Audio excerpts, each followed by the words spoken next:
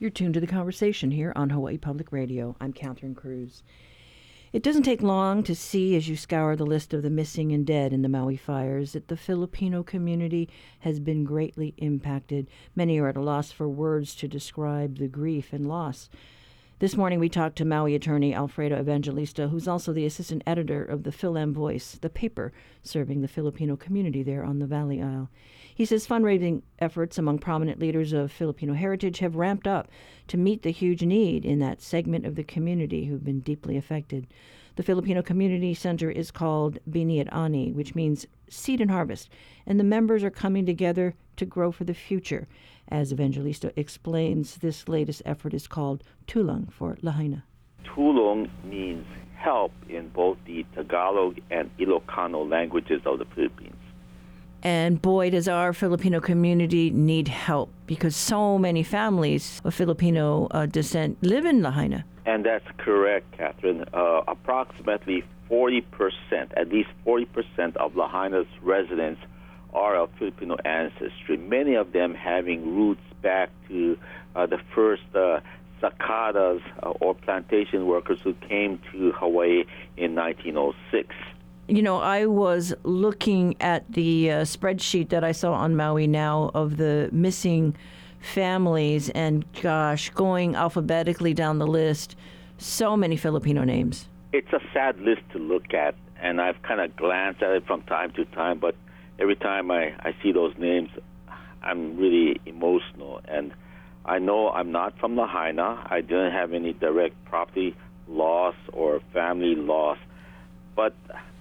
And I can't say I feel their pain because I didn't feel it, but I just am so emotional when I hear their stories. Yes, because many of those workers, move from plantation jobs to the tourism jobs, and many of the housekeepers are living in hotel rooms right now. Yes, and let me just share you a couple of the stories that I've learned or heard from some of my clients or their families and friends. For example, an elderly woman barely escaped by jumping into the ocean. Her husband unfortunately perished.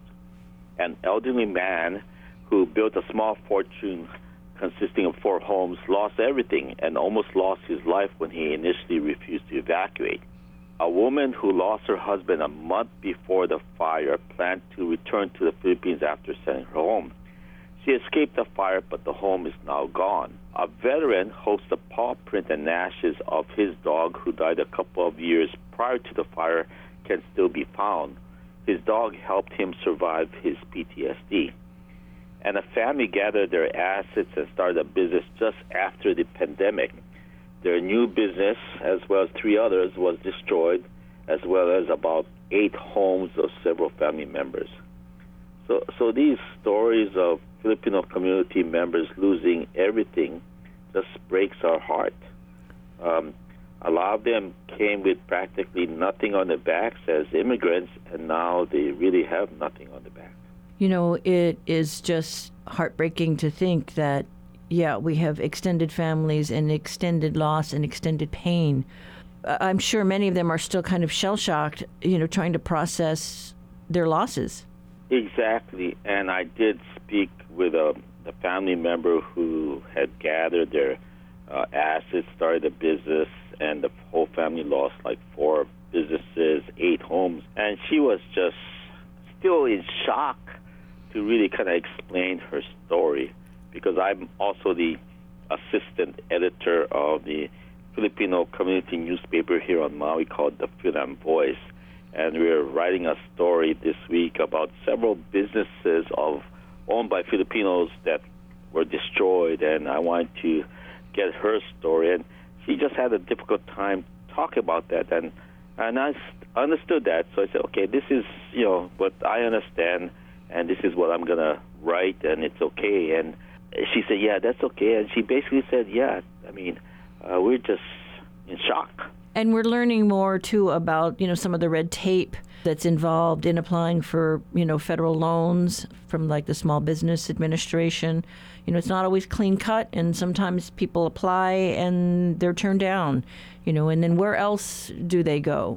Or some maybe don't want to apply for the loans because they are not sure that, they'll be able to repay it. But this whole effort that you're behind, I understand that the number of prominent Filipino leaders in our community across the state are lending, their support because they do want to help these other Filipinos. Right. So let me talk a little bit more about what we've called the Tulong for Lahaina Fund that's coordinated by Binhi Ani, because at least 40% of the residents are of Filipino ancestry.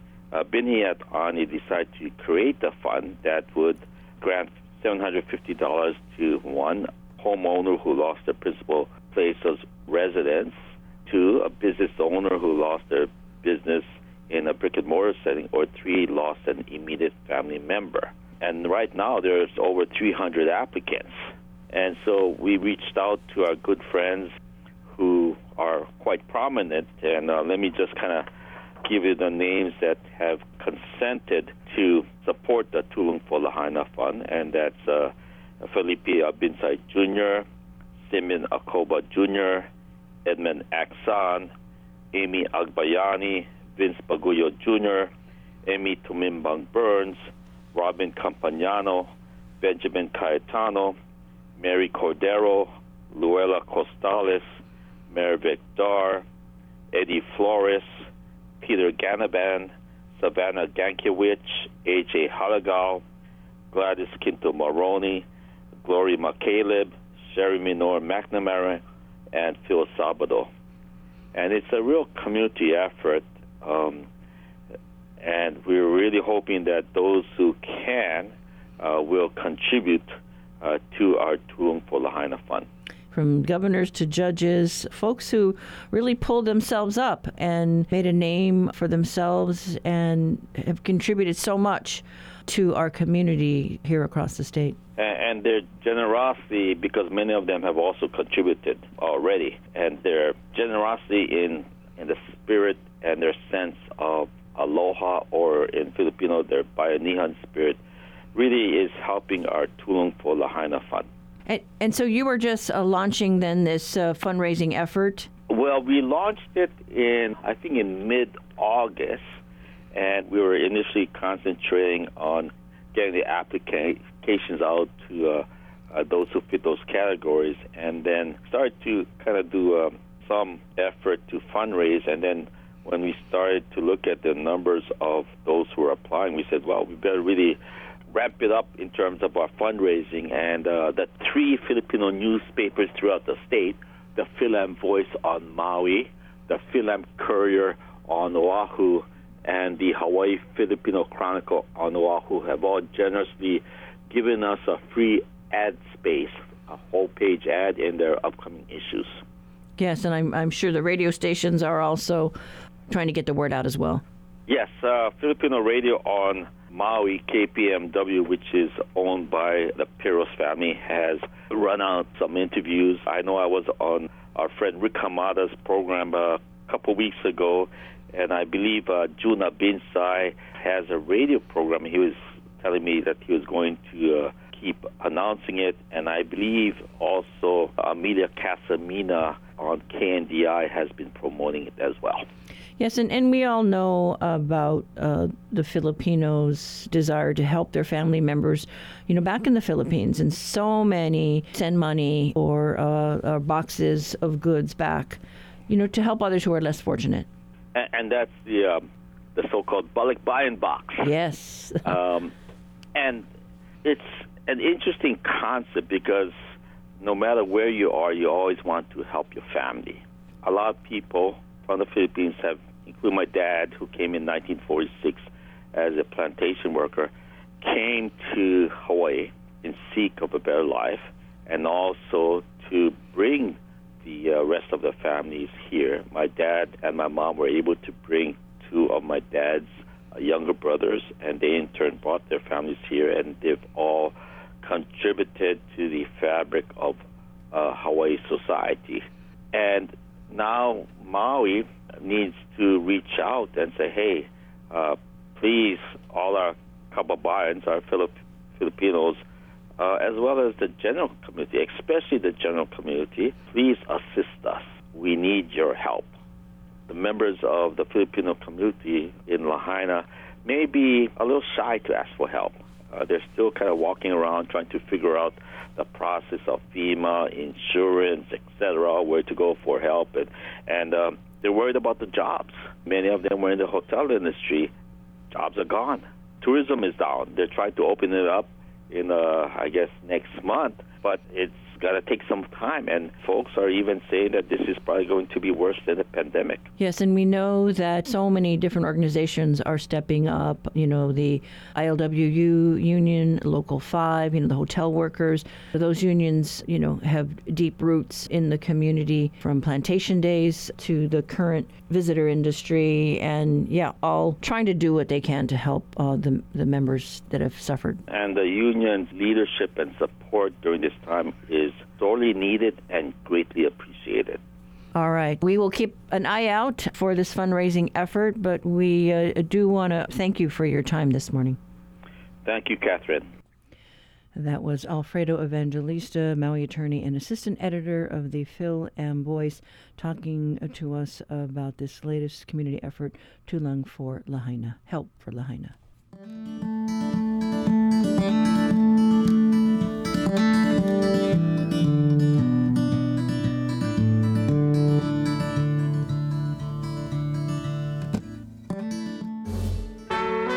The Moth returns to Hawaii Theater on October 27th.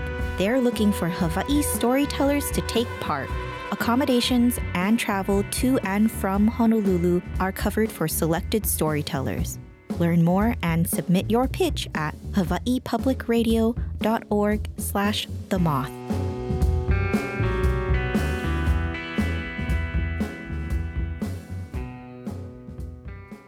Support for HPR comes from Green Building Hawaii, providing energy and sustainability consulting services throughout the islands, featuring LEED certification services for residential and commercial building projects. Learn more at greenbuildinghawaii.com.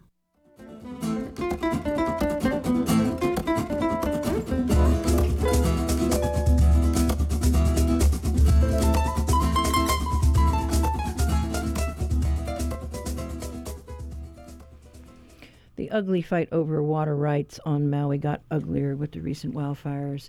Here to join us in studio is HBR reporter Ku'uwehi Hiraishi. You were taking a kind of a different look at this whole water rights issue. We're looking at the history in this piece today.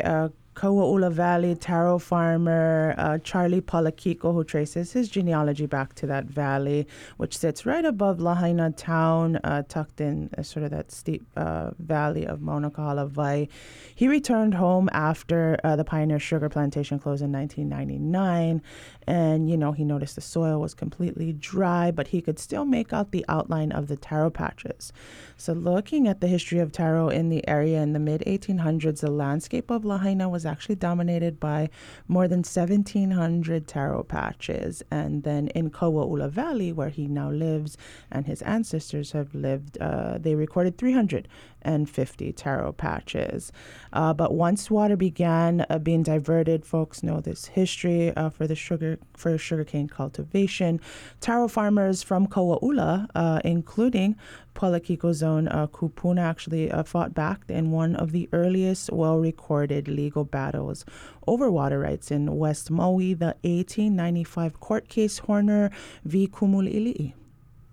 Yes, so our names are on that list. If you look on the list, get our name right there. You're like, yeah, but not just us. I mean, it's a bunch of families. That's everybody that had pieces land up here, I guess. But they all went fight for their water, and they all went to court. It went all the way to the Supreme Court. They won them. Plantation came. We all know the history of what happened. Yeah. The water was never returned. The water was taken, and plantation was doing whatever they did all those years after that. But we always want to stick with that, what they fought for. So it was an unusual outcome for the time, and just for some background, the Hawaii Supreme Court did rule against Pioneer Mill owner John Horner. Horner had sued 60 Native Hawaiians from West Maui who claimed rights to water flowing through Kaua'ula Valley. And, the privatization of land that everyone's familiar with during the Mahele That did not include the privatization of water. So this sort of bedrock legal principle that had secured native tenants, rights of native tenants to the water, like Palakikos. But it would take another century for that court decision to be backed up with regulatory laws to enforce it, right? So the state water code, in-stream flow standards, the Commission on Water Resource Management. So once the sugar plantation left town, Palakiko became the first in Lahaina to farm taro once again. But soon, a private corporation would buy up some of that plantation land, and this fight, as we know it, ensued. Every weekend we would come, we would work, we'd do so much. Come the next weekend, work some more. And eventually we cleaned it all the way down to here. Opened up all the patches. Because before we had the Hawaiʻi running, we was planting. We had like that patch right there. We had one patch. And we had one hose, and we had drop them in that patch. And we started one taro patch. It was like, hey, we got a patch up here, but that's how we started, was with one hose. We did them at the right time. They wasn't using the water. They had extra water. So we built, and we went on from there, and then they built their homes. Homes was coming up. Water became an issue. Lucky we had our patches, and then that was the battle. In the beginning, it was all right because never have plenty homes. But when the homes got big, and they started taking the water, bro, they took almost everything, and they left me just whatever was left. So Palakiko is, of course, referring to, at least in Kauaʻula Valley, the West Maui Land Company, who owns and operates the irrigation system put in place by Pioneer Mill. Pioneer Mill had sort of, found or bought all this land up in West Maui, but different companies since its closure have gone ahead and, scooped up some of that land and the irrigation systems that were built upon it. So the county of Maui, for example, will use water that's diverted through this system to feed local residents in their homes. And then when it comes to fighting fires, this water is also part of that system. So once development began to require more water in the area, that's when the State Commission on Water Resource Management moved in and restored stream flow. They set those stream flow standards that would require the company to leave enough water in the stream for taro farmers like the Palakikos. But this was only the last 20 or so years, this recent fight over water. But he says, it's been that battle ever since, and especially now in the wake of the Lahaina wildfires, the rights to water that generations of Palakikos family have fought to maintain are being challenged once again. Right now, seriously, I really don't know what to do. All I can do is clean up patches, plant everything we get, and keep going. Because I don't know if it's going to come down to that. Might just come down to, hey, how much color you get? Okay, that's how much water you get. And I've been doing it on one man this time. So now I slowly put in the word out. We'll be on good process for help those that they don't want nothing right now. Come, get purpose. Come, we go up there, we go clean. Some therapy up here. Get your feet wet. We're going to make this place nice. We're going to plant some color. You know what I mean? And this is some healing up here. Therapy, like therapy, but with taro. This guy is hilarious, Charlie Palakiko. But I reached out to the Commission on Water Resource Management because we do know that Governor Josh Green had restored the state water code and what that meant to changes that were made under the emergency proclamation. And so there was a suspension initially of the standards or set stream flows for Kauaʻula put in place immediately after the fire, and those, because the emergency proclamation was amended and this water code restored, those stream flow standards have been rescinded. So water is flowing once again, but of course we do know Commission Deputy Kaleo Manuel was also redeployed at the time. That was not under emergency proclamation powers, so that redeployment was a personnel matter and won't be reconsidered at this time, especially in terms of the emergency proclamation. So is he there now, or has still been redeployed somewhere else in the department? He's not, no longer with the Commission on Water Resource Management, exactly, but still redeployed within Department of Land and Natural Resources. Another sort of issue at the time for Lahaina was a water management area designation, which was put on the area, I believe, last year. And this just allows for groundwater and surface water, allows staff at the Commission on Water Resource Management to take in permits for diversions. So that is up and running again now that the emergency proclamation has been amended. So they're going to start to process water use permit applications for folks like West Maui Land Company asking for a certain amount of water to be diverted. It's sort of that extra layer of protection to ensure that the public trust purposes of the water code are there and are being followed. And we should probably explain to the listeners that, the flap that happened, right, because the company had raised some concerns about whether water could be diverted, so in case the firefighters needed to use it for firefighting, and that kind of blew up. Right. So the issue was that they were taking water. They wanted to divert more water away from the stream to allow for firefighting elsewhere, and there was some concern that folks like the Palakikos and those that are along that stream might not have that water to protect themselves from the fire as well. So that was sort of the beginning of that fight, and that did blow up and lead to Manuel's redeployment. But that's going to be, it's going to be investigated. The Attorney General's office is looking into the matter. I think we've hired an independent investigator for that. So we will see the outcomes of that over the next couple of months. Right, and just to be clear, I know the department has said that, they don't believe there was any wrongdoing. They weren't sure, but I think just for everybody's safety and everybody's tempers were running pretty high. So best all around to kind of just remove that lightning rod situation and calm things down. And we'll see the outcome of that investigation. But I mean, the state water code is back in place, so I think that's going to help with at least what's happening on the ground with the taro farmers. All right. Well, thank you so much, Kuvehi. We've been hearing from HPR's Kuvehi Reishi. You can read more on this story at hawaiipublicradio.org.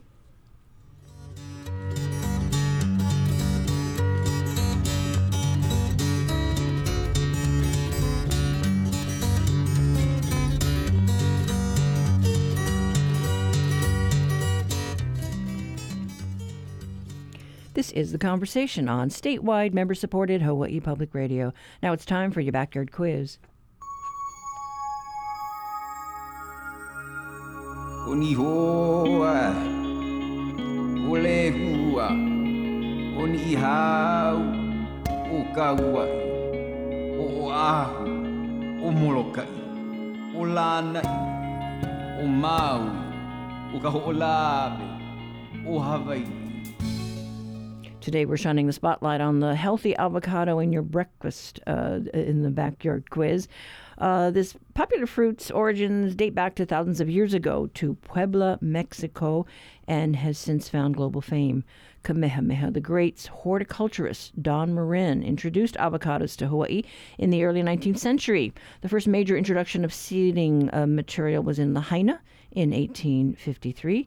A trek through various neighborhoods may turn up sightings of avocado in many backyard gardens, ranging from the kahalu, the large green cultivar that matures in the fall, the purple skin malama, the common hass that turns black when ripe, or the bishor variety that is generally larger and more elongated in shape.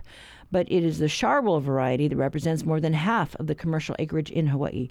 The green-skinned fruits can weigh 8 to 20 ounces and mature in winter and spring.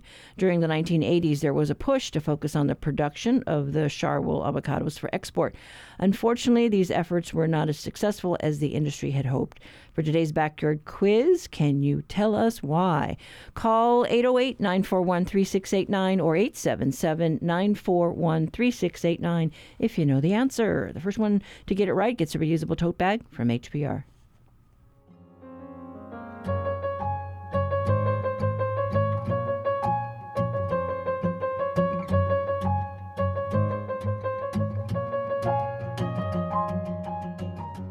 Support for the Backyard Quiz comes from Native Hawaiian, which supports nonprofits providing housing for the homeless, including U.S. vets, with its Kama'oku Kauhale Tiny Homes community. NativeHawaii.com.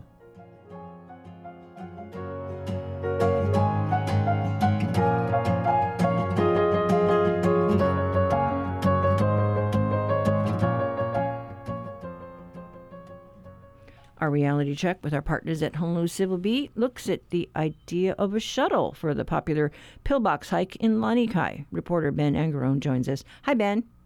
Hey, Catherine. How's your morning? It's going good. But, I wouldn't mind being up at the pillbox right now. Overlooking the sea. Yeah, no, that'd be pretty nice. Yes. So, your story about a possible shuttle. I mean, how firm is that? It's not super firm at this point. At this point, it's an idea that's been talked about. And so this is something that has been brought up by some local residents. For example, Kailua Neighborhood Board Chair Bill Hicks has mentioned to me that he's interested in this shuttle idea. Representative Lisa Martin mentioned it as a possible idea at the August Kailua Neighborhood Board meeting. But at this point, the Department of Land and Natural Resources, which is the organization that controls Kaiva Ridge or Lanikai Pillbox Trail, because it is a state trail, it's under their jurisdiction. Right now, they're talking about an environmental assessment of the area to do trail maintenance, and included in that is also trail management. And so that's where we're at right now. We're in very early stages. Nothing's written down about a shuttle at this point. Yeah, but management is key to tourism. We all know that now. And, certainly an idea of a reservation system like we see up at, Diamond Head or over there on Kauai. We've got to think about what else can we do.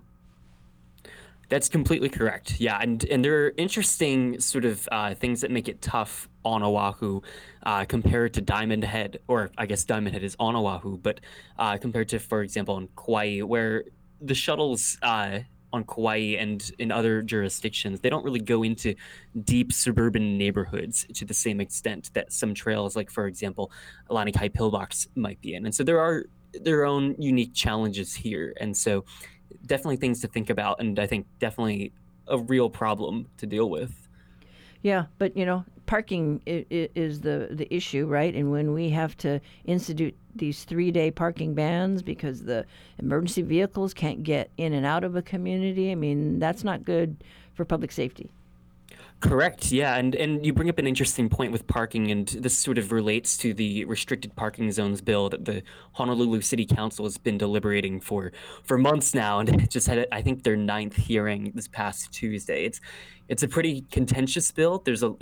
Parking is a complex issue.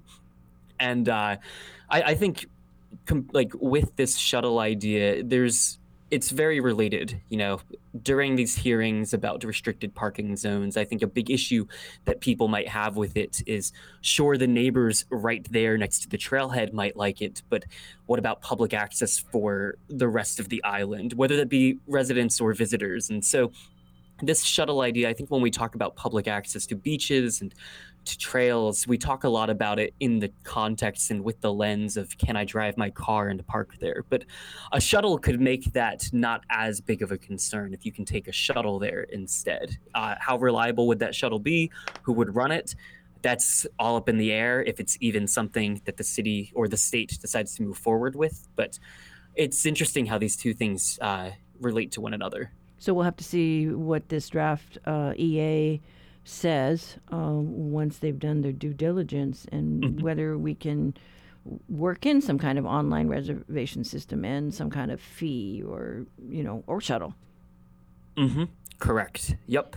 And something that was interesting when I was talking with the people who run Hanalei Initiatives Shuttle, which is the nonprofit that runs the Kauai shuttle to Haina State Park, is, Kauai used to have a shuttle going back and forth back in, I think, about 2015 or so, but what really helped with this iteration of it was restricting the parking over there, giving people an incentive to take the shuttle, because otherwise people would just drive their cars. Visitors might rent rental cars and go over. And so, like I mentioned before, nothing's written down at this point about a shuttle, but this is a very real problem, this idea of public access and, disturbing neighbors. And so it's one potential solution. Yeah, and it sounds like it's, being discussed. The conversation is ongoing, whether it's at the neighborhood board or at the state level. Level, county level. Yes, something to look at, a little closer. Yeah, definitely. All right. Well, keep on it, and we'll see what happens. But thank you so much, Ben. Cool. Thanks so much for your time, Catherine. Hope you have a good one. That was reporter Ben Angron with today's reality check. You can read the full story at civilbeat.org.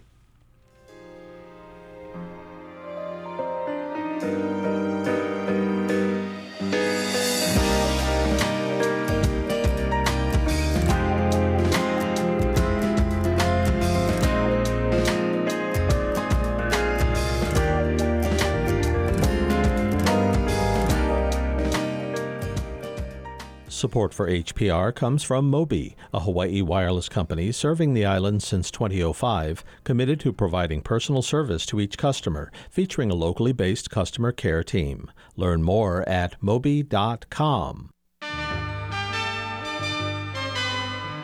Each week, New Dimensions explores the social, political, scientific, environmental, and spiritual frontiers with some of today's foremost social innovators, thinkers, scientists, and creative artists.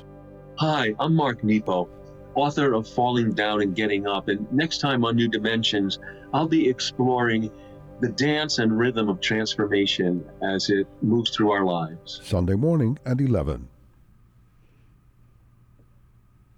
Author Malia Mauna Kea's new middle grade novel, Lay in the Fire Goddess, focuses on Anna, a 12-year-old part Hawaiian girl living on the mainland and wrestling with her cultural identity. While reluctantly visiting her grandmother in Hawaii, Anna goes on an epic adventure alongside demigods and mythical creatures to save her best friend. Mauna Kea grew up on the Big Island, graduated from Kamehameha schools, and now lives in Colorado. Today she's on Oahu kicking off a statewide school tour. She'll be visiting Title I schools and donating nearly 3,000 copies of her book to students.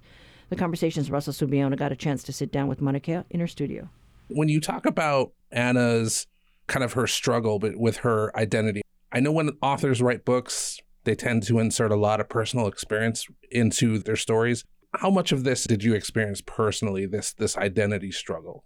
This story was fun to write because it's kind of the perfect blend of my own identity struggle growing up mixed with what I want to pass on to my keiki who are being raised on the continent. So it's a blend of me being here and knowing all the stories and having that insider knowledge, if you will.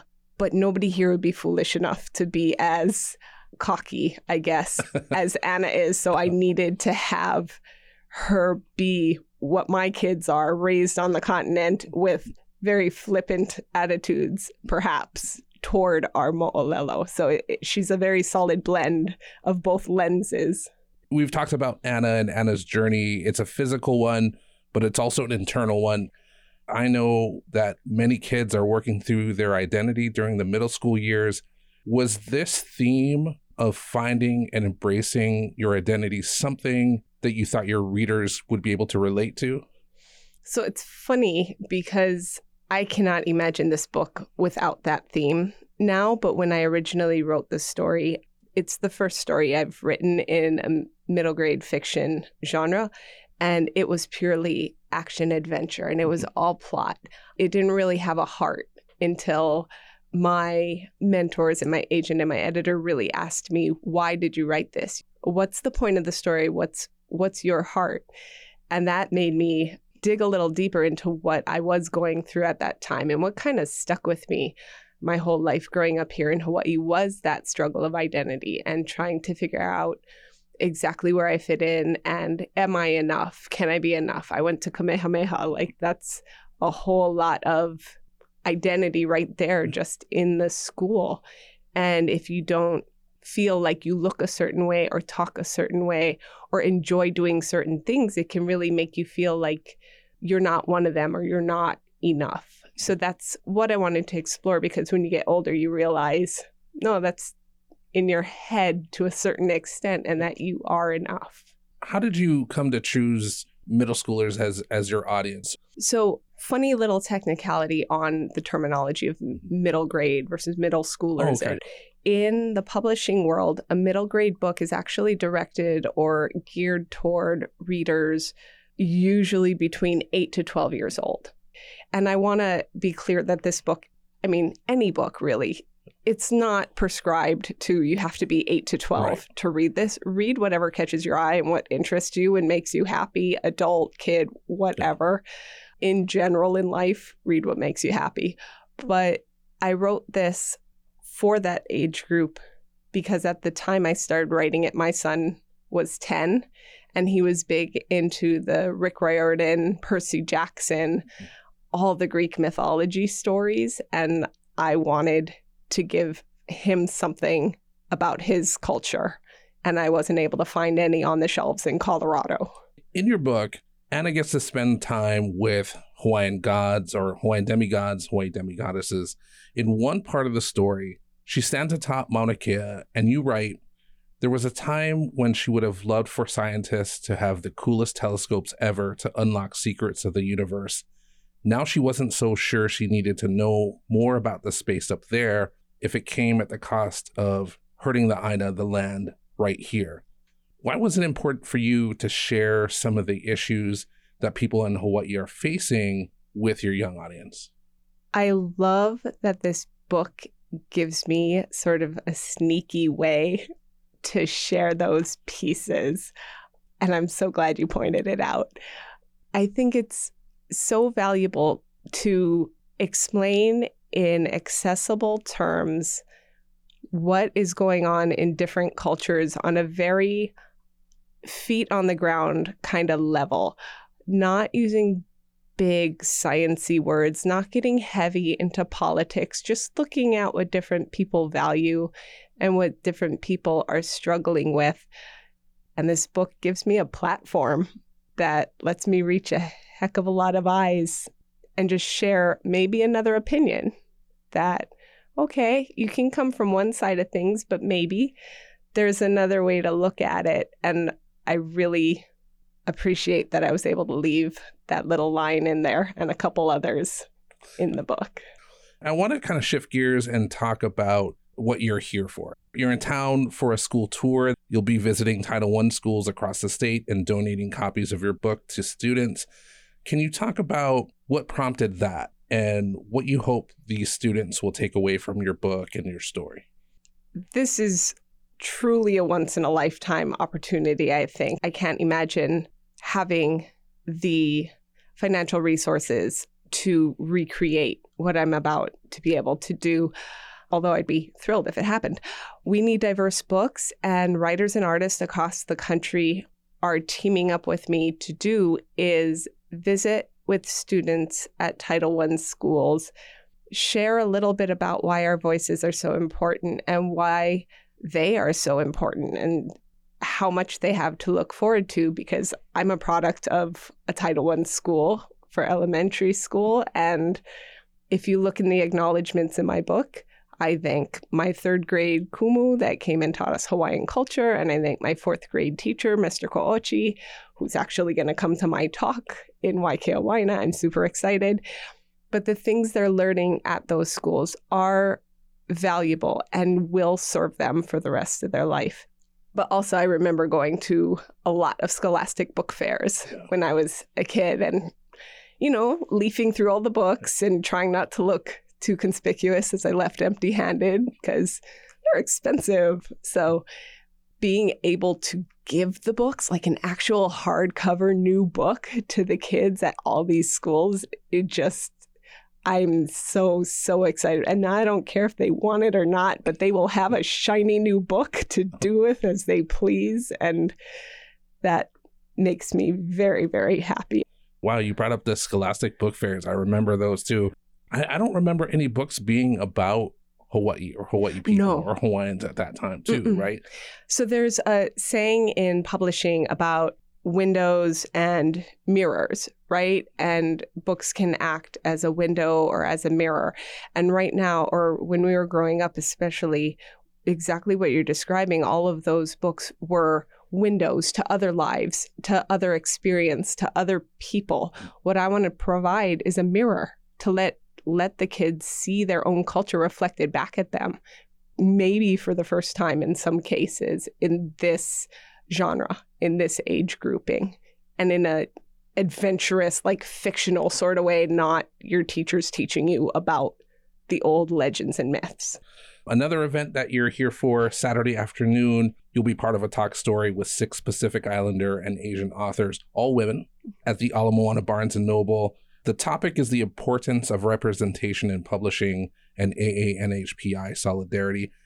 I feel like we're seeing an uptick in AA-NHPI representation in film and TV. Is there the same need to continue to call for representation in publishing as well? I think so. I think there's a need to call for it across all media ever, but especially in publishing, because it can serve as the foundation for so many of those other larger media eventually. But I do think that these women that I'm going to be meeting with on Saturday are incredibly smart and active and strong in their communities. And it's going to be, I haven't ever been in the same room as them, and I cannot wait to feel what that's going to feel like. But yes, the more we can get our voices out there, the more people will realize we are not a monolith. We have individual experiences. We have individual stories to tell. And I think that's super important. So people don't just look at my book and think that's what all part Hawaiians go through.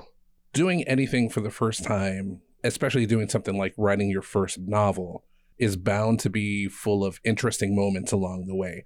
Is there a funny story or a special moment along your journey to write and publish this book that you could share with the audience?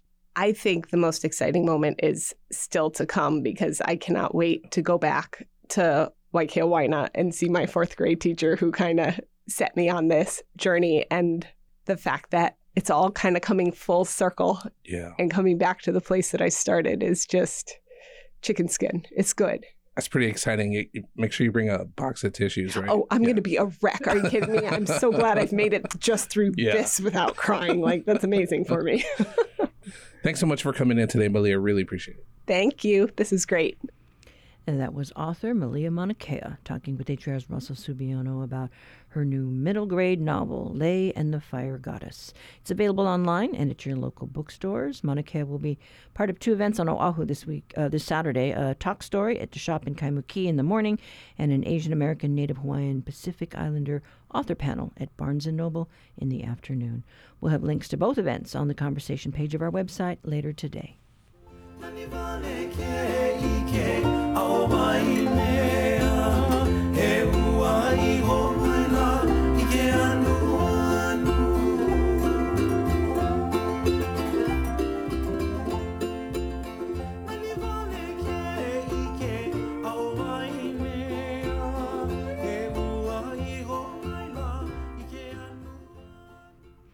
Well, we're getting ready to harvest today's Backyard Quiz answer. Earlier, we delved into Hawaii's avocado history.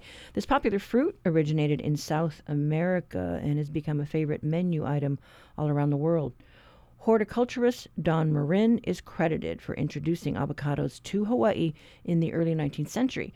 The first major introduction of seedling materials was in Lahaina in 1853. And, we're home to many different varieties of avocados, including the Bishore, Malama, Green Gold, and Haas. But it is the Charbel cultivar that was developed in Queensland, Australia, that represents the majority of commercial acreage. In the 1980s, Hawaii's avocado farmers made a concerted effort to grow and export Charbel avocados. It was unfortunate that agricultural regulations and high shipping costs proved to be costly barriers. The industry never took off once Hawaiian avocados exported to the continent required certification, proving that the fruit was free of fruit flies and larvae. Hard to do. And our winner today, Bradley from the Big Island. He knew the answer. That's today's quiz. If you have one to share, write to talkback at hawaiipublicradio.org.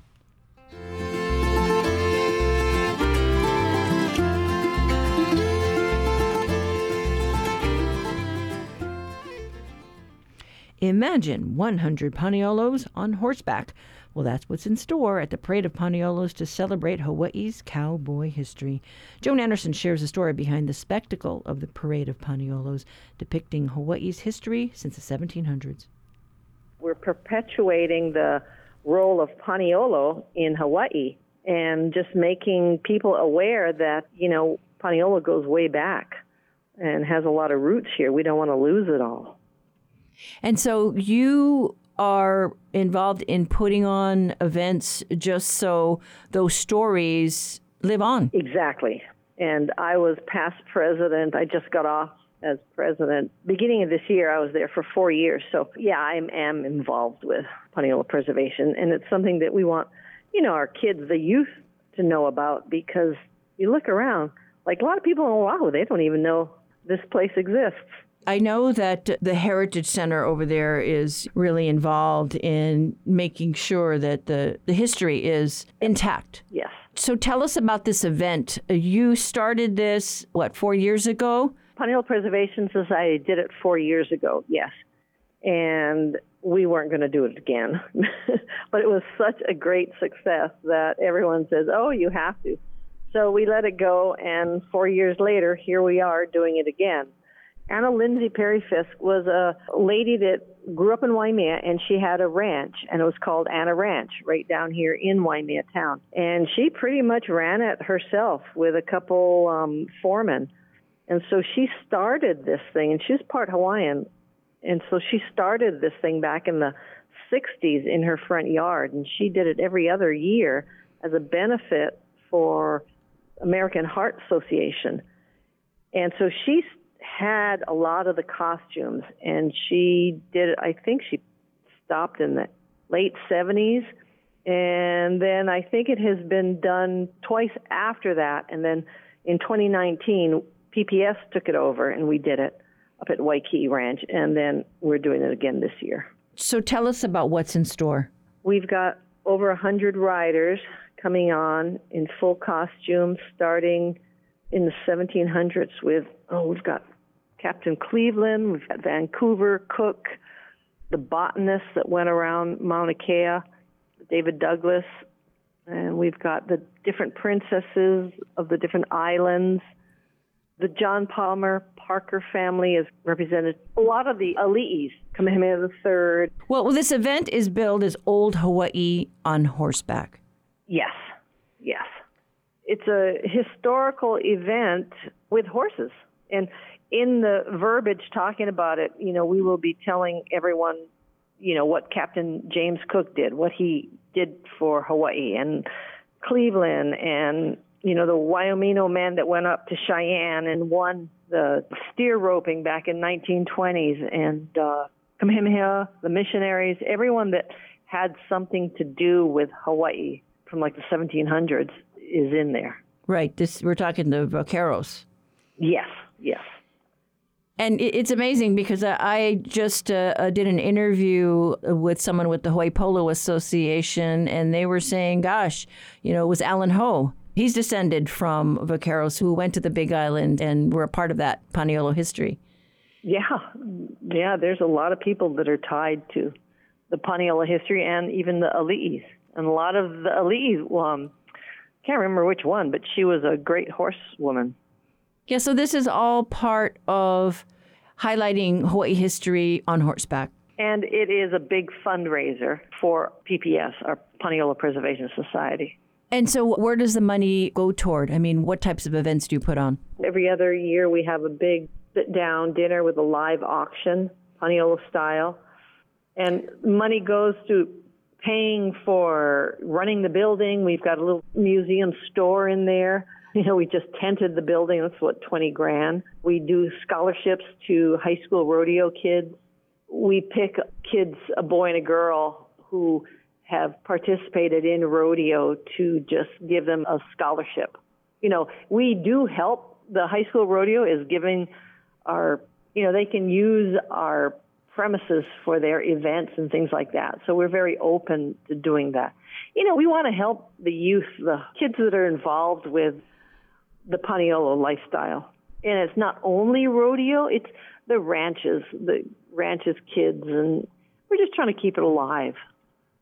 Well, we have seen so many of our cowboys really make their mark when it comes to competitions back on the mainland. I mean, over the years, over the decades. We've had some good guys up there representing Hawaii. It's preserving the ranching history, whether it's through rodeo, a lot of them are ranchers and rodeo participants. So it's kind of a broad, mainly just the ranching, the heritage, the equine industry. We're learning so much about pasture land and grazing land, how that's important, to help with things like fire management. The fires. Mm-hmm. Because that's in the forefront of people's minds these days. Yeah, I mean, grazing, the cattle keep the grass down. I mean, without that, that's how you end up with these, huge fires that take over and the grasslands, and because the cattle aren't, eating it down. And so that's very important. So what else do you want to share about the Paniolo Preservation Society and the Heritage Center? Well, we have the Cowboy Hall of Fame there, Paniolo Cowboy Hall of Fame, and it's given to us by the Cattlemen Association. So our building supports that, and we've got all the cowboys in there with a little brief history and everything in there. And then we have a little museum store, and we have saddles, and it's kind of a little history of starting when they were shipping cattle out to the shipping boats and shipping them off to Oahu. And we've got a big pa'u room there with all the women that have been working on ranches. We've got a big life-size horse with a woman sitting on it and draped in pa'u. It's kind of cool. Yeah, I mean, all our pa'u riders that we see participating in parades, even here on Oahu, I mean, that's just a real spectacle. Oh, yeah, it's neat to see, yeah. And that was Joan Anderson, who is with the Paniolo Preservation Society, talking with us about an event this weekend in Waimea at Waikiki Ranch from 10 to 1. It'll feature 100 horseback riders highlighting Hawaii cowboy history from ranching to rodeos. Look for links on how to buy tickets on the conversation page of our website later today.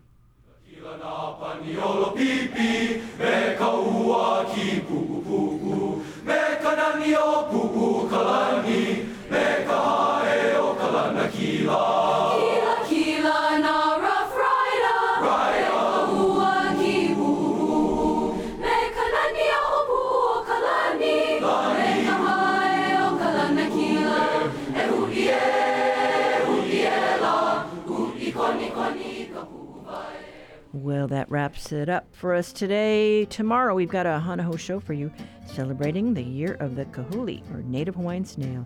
Got a snail story to share. Color Talk Back line, 808-792-8217. Email us at talkback@hawaiipublicradio.org. Find the conversation segments on Spotify, Apple, or anywhere else you tune in for podcasts or on our website. I'm Catherine Cruz. Join us tomorrow for more of the conversation.